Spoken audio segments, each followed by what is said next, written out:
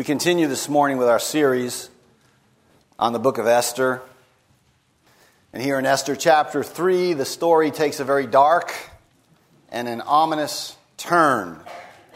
Right? The empire, which we've seen to this point, is indulgent, it's rich, opulent, it's even comical, the empire. It's excessive to the point of parody. But now the empire becomes dangerous and threatening. And so we're going to make 3 points. They're there on the back, inside page of your bulletin. The refusal, the rage, and the royal decree. The refusal, the rage, and the royal decree. So first the refusal. So this is Esther chapter 3. And the chapter opens with the words, "After these events." Meaning, after what we saw at the end of chapter 2, where Mordecai had foiled an assassination plot against the king. Right? He told the new Queen Esther about it, and she told the king. And she explicitly gave credit to Mordecai for foiling the plot. So when we read in the next sentence, after these things, King Xerxes honored, we expect it to be Mordecai's name we hear. But it is not. He honors one Haman, now introduced into the story for the first time. Mordecai goes unrewarded. He suffers the slight, right, and the injustice of being forgotten, being ignored for his work. Right, many of you, I am sure, have experienced this. Being passed over, being ignored while someone else is promoted, someone else a little more ambitious, a political animal, perhaps without principle, except for the principle of advancement. Life in general, and especially life in the empire, is unfair. It is irrational. This is one of the reasons trying to interpret providence will drive you crazy. Frequently, very frequently, people get what they don't deserve, and they don't get what they do deserve. And so we have this odd occurrence at the beginning of the text. Do you realize that up until this point, no fewer than 18 officials and advisors to the king have been mentioned?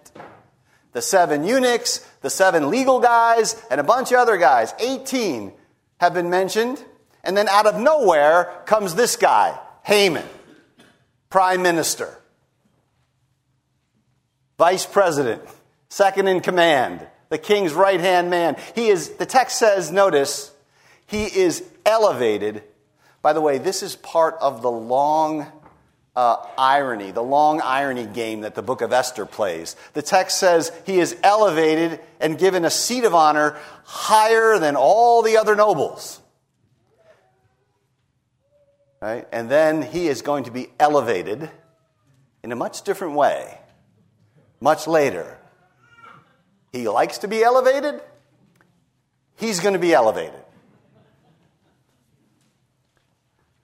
And so, there's this great centralization of power. You got this collection of bureaucrats, 18 of them named. And the king seems to be, pulled to and fro by them all. So he figures, you know what? It's easier to control one guy. And I've just had an assassination threat. And so in the wake of this assassination threat, I have to clean up my staff. I'm no longer going to have 18 or a couple dozen advisors. I'm going to have one guy. And he's going to be in charge of everything. I'll control that guy. I'm going to pick that guy. And so Haman gets this promotion. And we're given this very critical piece of information, really important about the book. Haman is the son of Hammedatha and Agagite. Now, Agag was the king of the Amalekites. This is going to stress our Old Testament history. He was the king of the Amalekites at the time of Saul. And the Amalekites were a people who attacked Israel when they were in the wilderness after the Exodus. And God promised Moses that he would erase the memory of the Amalekites, that Israel would war against them from generation to generation. Later, when Saul comes to power, you can read about this in 1 Samuel. Saul comes to power, Samuel commands him to destroy the Amalekites. And you might remember what Saul does.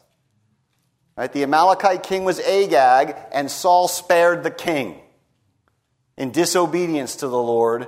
And because of this, Saul was abandoned and rejected as king.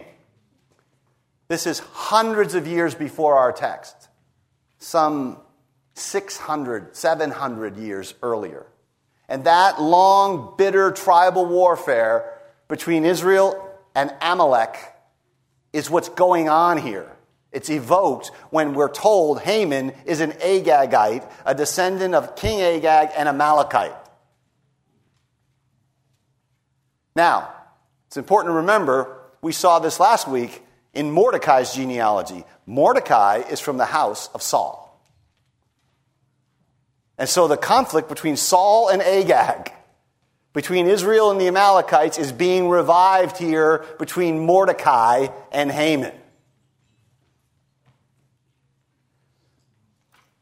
It's very important what the writer here might tell you just by alluding to a genealogical point.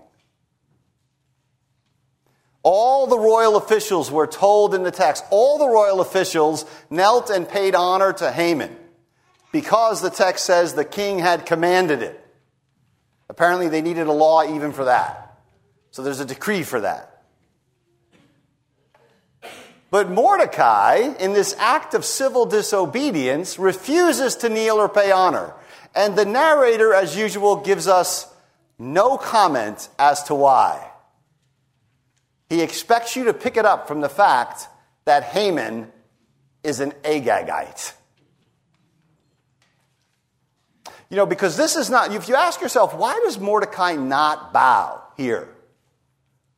This is not an idolatry or a worship issue. Now, Jews can and Jews do bow down to rulers, even pagan rulers and others in Scripture on numerous occasions.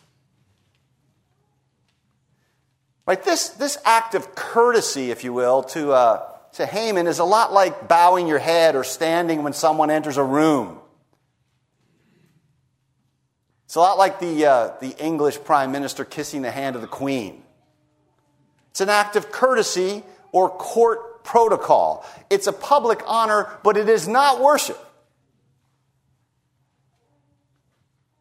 Mordecai would have bowed to the king, to Xerxes, or he wouldn't be an official in the Persian court. You can bet that that's true. So the issue is almost surely the fact that Haman is an Agagite and Mordecai is from the house of Saul. And so he views Haman as a mortal enemy and an enemy of the people of God.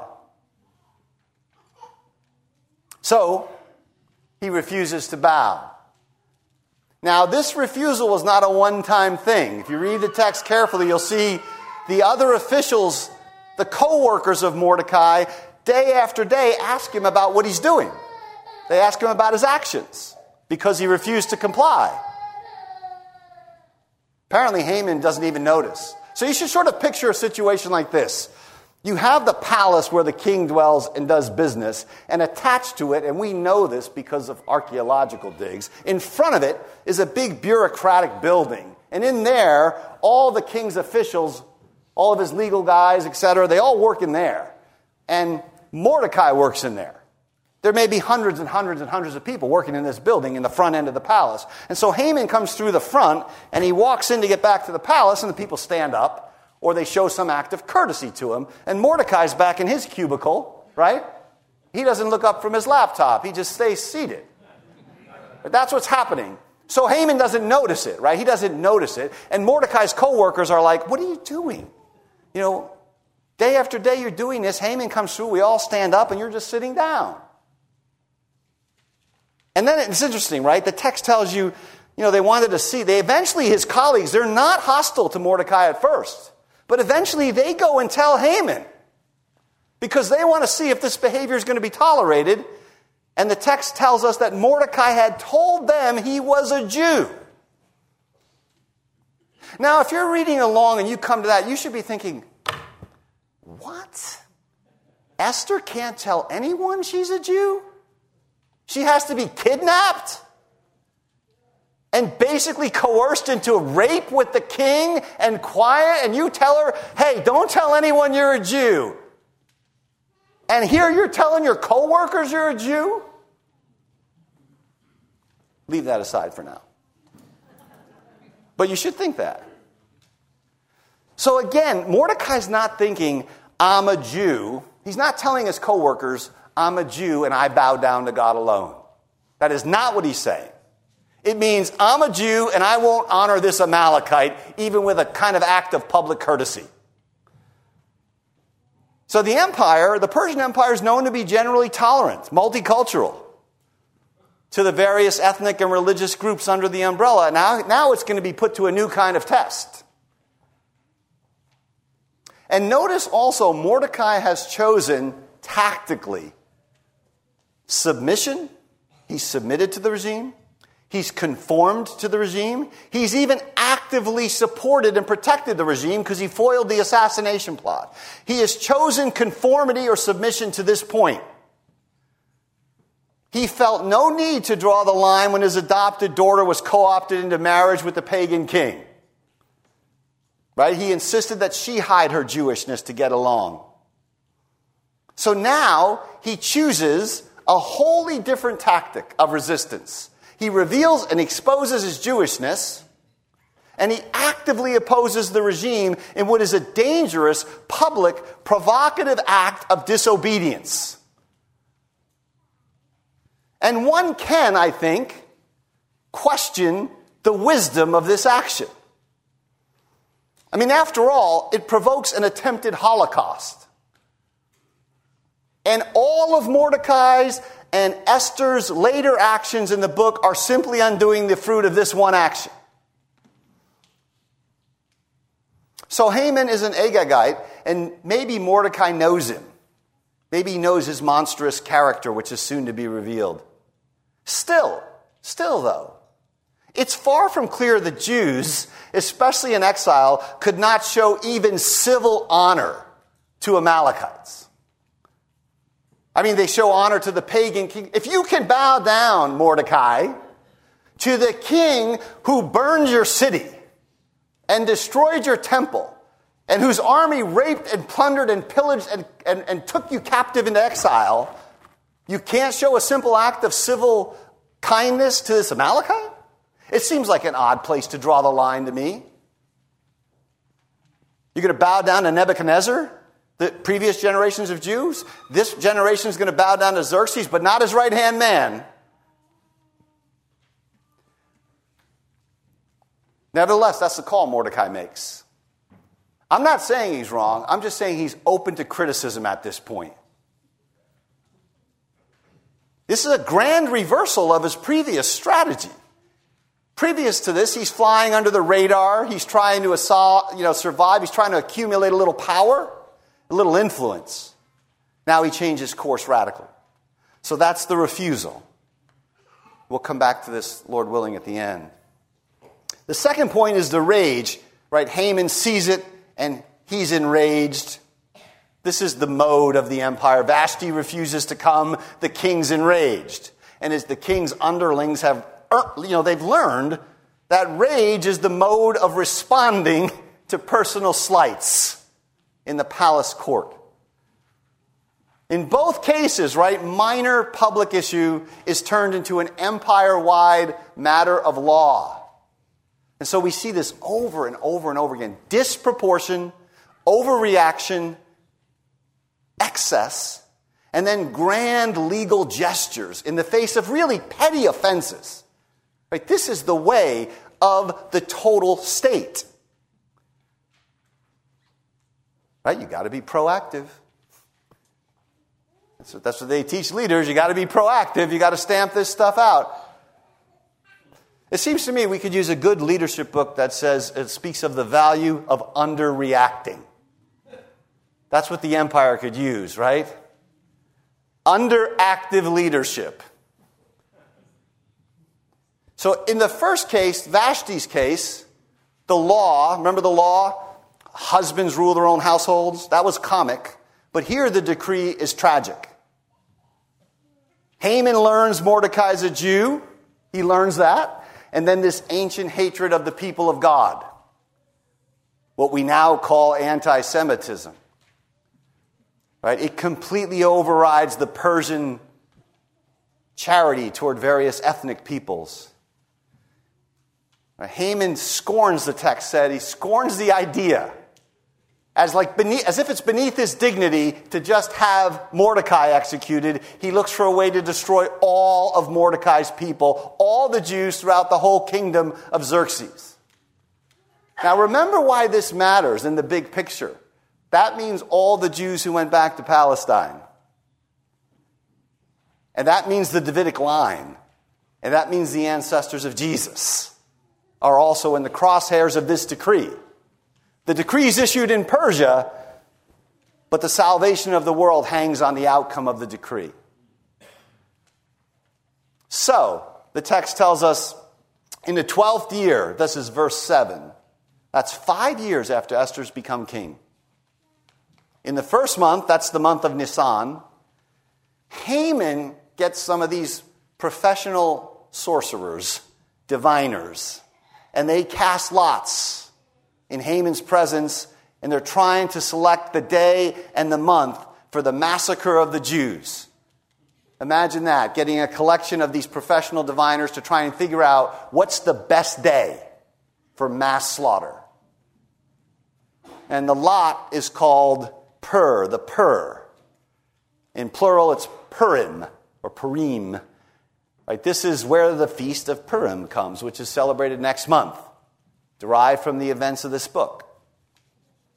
Now, we're not told exactly how this lot casting thing works, but somehow they cast them and they cast them again and again and again. They figure out, okay, the lot falls to the 12th month, and later we're told the 13th day.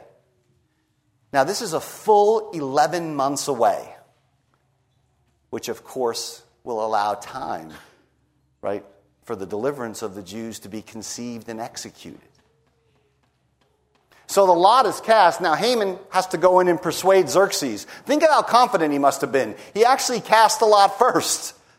You would think he would have gone into the king and got permission, got his approval, and then cast lots for the day. No, he cast lots for the day. He's got the day picked out. And he goes into the king. And this speech from Haman to Xerxes is a classic piece of dehumanizing, ethnic cleansing propaganda. It's a horrifically evil speech. He begins, there is a certain people. Notice the name of the people is suppressed. He never tells Xerxes these are Jews. Never tells them. This way the king can put no faces to the people. Just, there is a certain people, faces like Mordecai the Jew. And eventually, though he doesn't know it, faces like Esther, his queen. Keep the people anonymous. It depersonalizes them. Right? It turns them into abstractions, and it allows the king's imagination to throw up monsters. There is a certain people, he says, dispersed through all the provinces, dispersed among the peoples of all the provinces. They're ubiquitous. They're everywhere. These people are everywhere. And they're rootless. You know, it's amazing. This is still in the world. You know how many Jews are in the world? Something like 15, 18, 20 million. 0.2% of the world is Jewish. And yet people are still terrified of them, hunting them, propagating tropes to make them enemies of the state. Right? They're ubiquitous and they're spread throughout the people. This stirs up a certain paranoia that actually flies in the face of Jewish weakness and gives them, ironically, a mysterious kind of power. You know, one scholar says the Jews are like nails in the mouth of a crocodile. meaning they look outgunned and swallowed up and overmatched, but they can't be assimilated, right? You can't swallow them. You can't destroy them, and when you clamp down on them, they're going to rip the insides of you up. They're like nails in the mouth of a crocodile. There's a certain paranoia that's created about them, in spite of the fact that they are in fact no threat at all. They keep themselves separate, he goes on. This is a half-truth. Mordecai lives in the capital and works with all the Persians. Anti-Semitic writers have always seen Jewish separation as meaning they're unassimilated, they're antisocial, they're the haters of humanity, which is the same charges that were leveled against the early Christian church. Their customs, he says, are different from those of other people. This is still the speech to the king. Now, there's some truth to this, but it's far from the whole story, right? They participate in Persian life, and besides, the customs of every group of people is different from the customs of other groups of people. They do not obey the king's laws, he says. I mean, this is just an outright lie. What's happened is that there's one Jew who's disobeyed one court protocol law. That's it. One Jew has disobeyed one ceremonial ritual law about the court. And the report to the king is, this whole people doesn't keep your laws. This is how propaganda works. And then he goes on and says, it's not in the king's best interest to tolerate or leave them alone. This is an absurd claim without any evidence. But of course, this is about Haman's best interest and not the king's at all. And so he continues, he says to the king, if it pleases the king, he proposes this decree to destroy the Jews, who he doesn't name. He doesn't even wait for the king to deliberate. You know what he does next? He offers a bribe. 10,000 talents of silver. Now this, by the way, is an absurd and probably satirical amount of money. It would be, scholars estimate, 65% of the tax revenue of the empire for a whole year. So I don't know if there are any people in the world that have 65% of the American GDP hanging around in their pockets so that they could offer a bribe of that amount. It's a preposterously inflated number. There's no indication as to how Haman could have or get that much money. It's in the text to show you how earnest he is about the genocide. And so what does the king do? Notice how vague this whole speech is. What does the king do? He takes his signet ring, he gives it to Haman, and the text reminds you right here, when he hands the ring to Haman, the text tells you again, in case you missed it, Haman is an Agagite, an enemy of the Jews.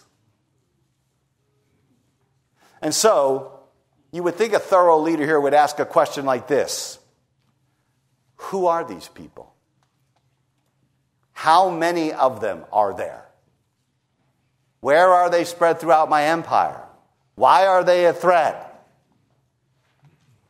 No, not without so much as a follow-up question or a twinge of conscience. Xerxes tells Haman, keep the money and do with the people as you want. It's not clear, actually, that he's not accepting the money. This may be an ancient Near East way of negotiating. It's not clear that he's really not telling Haman, we'll take the money. So, again, sometimes in life your fate is decided by someone who doesn't even care about the basic facts of the case, not even interested in asking a follow-up question. This is delegation to the point of lunacy. And later we'll see, this is amazing. Later on, you're going to see this. The king actually forgets that this whole thing was something he authorized. Right? When Esther goes in to talk to him later on, he's like, tell me who did this. So that's the rage. He's busy. He's distracted. So finally the edict. They get the secretaries. They promulgate the edict. The text gives you this impression by the words it uses that of speed and of these falling dominoes, and that Haman is on the right side of history. And the decree, the actual text of the decree, which it's not clear the king ever saw or cares about, but the decree is more vicious than what was said to the king. Right, this is how crafty political people work. He soft pedals it to the king. And then when he actually issues the decree, he says the decree is to destroy and to kill and to annihilate the Jews, young and old, women and children. It's important to see the extent of this hatred. That, the rabbis said that Haman was worse than the Egyptian Pharaoh. And there's this famous little bit where a rabbi puts these words into Haman's mouth. Haman says this: Pharaoh was a fool for saying, every son that is born to you will be cast in the river. Did he not know that the daughters would marry and have children? I will not make such a mistake, but will decree to annihilate and to kill and destroy all, young and old, women and children. He's worse than the Egyptian Pharaoh. And then you learn at the end of verse 13, there's one more thing in the decree. Not only are we going to kill them, we're going to plunder their goods. So if you're not a hateful anti-Semite, please join us for the plunder. You can enhance your portfolio. And the deed itself is 11 months away. And the decree is issued as a law so that the whole murdering multitude can get ready. Be ready for the day. The king and Haman, they sit down, they callously eat and drink. The city's bewildered because it's gotten the edicts. That's a little tiny bit of a good sign, right? That the city's bewildered. It means not everyone, in fact, probably not the vast majority of people are anti-Semites. The city's confused by the decree. So I'm going to close with a couple things to remember about each of the 3 points we've made today. So first is this refusal. I want to talk a little bit about Mordecai's refusal. It's important to see, and we've said this already and we'll say it again, but it's important to see there's no one-size-fits-all set of tactics for life in general, and especially for the rough and tumble world of politics that Mordecai is in. He has changed already in the first chapters, as I mentioned, from quiet submission, from conformity, from active support of the regime to now open resistance. We're only in the 3rd chapter. He's picked up all those tactics. And by the way, this is important to see. He is arguably open to criticism at every point. I think that's part of why the narrator is silent. So one of the things the book of Esther is trying to teach us is that wisdom and its practical application of prudence require great attention to the time, to the context, to the people, to the constellation of things that we're dealing with or making a decision about. And so that means ethics are, contrary to what you might have heard, ethics are situational. That doesn't mean we're relativists, because God and His Word are part of the situation. But there's a real sense in which Christians can endorse situation ethics, right, without being relativists. It just means the situation matters profoundly.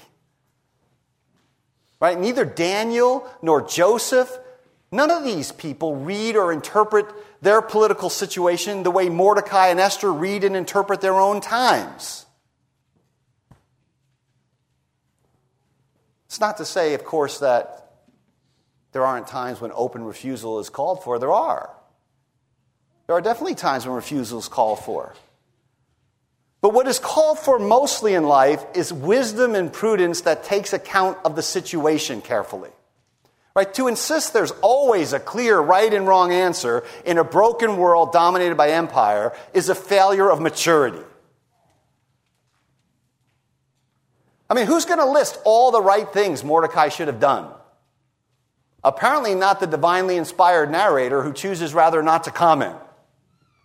And so doing this, just like living, like doing this well, is exquisitely difficult. It's the work of discernment across a lifetime. And that's relevant to you because you are resistors in an age of empire.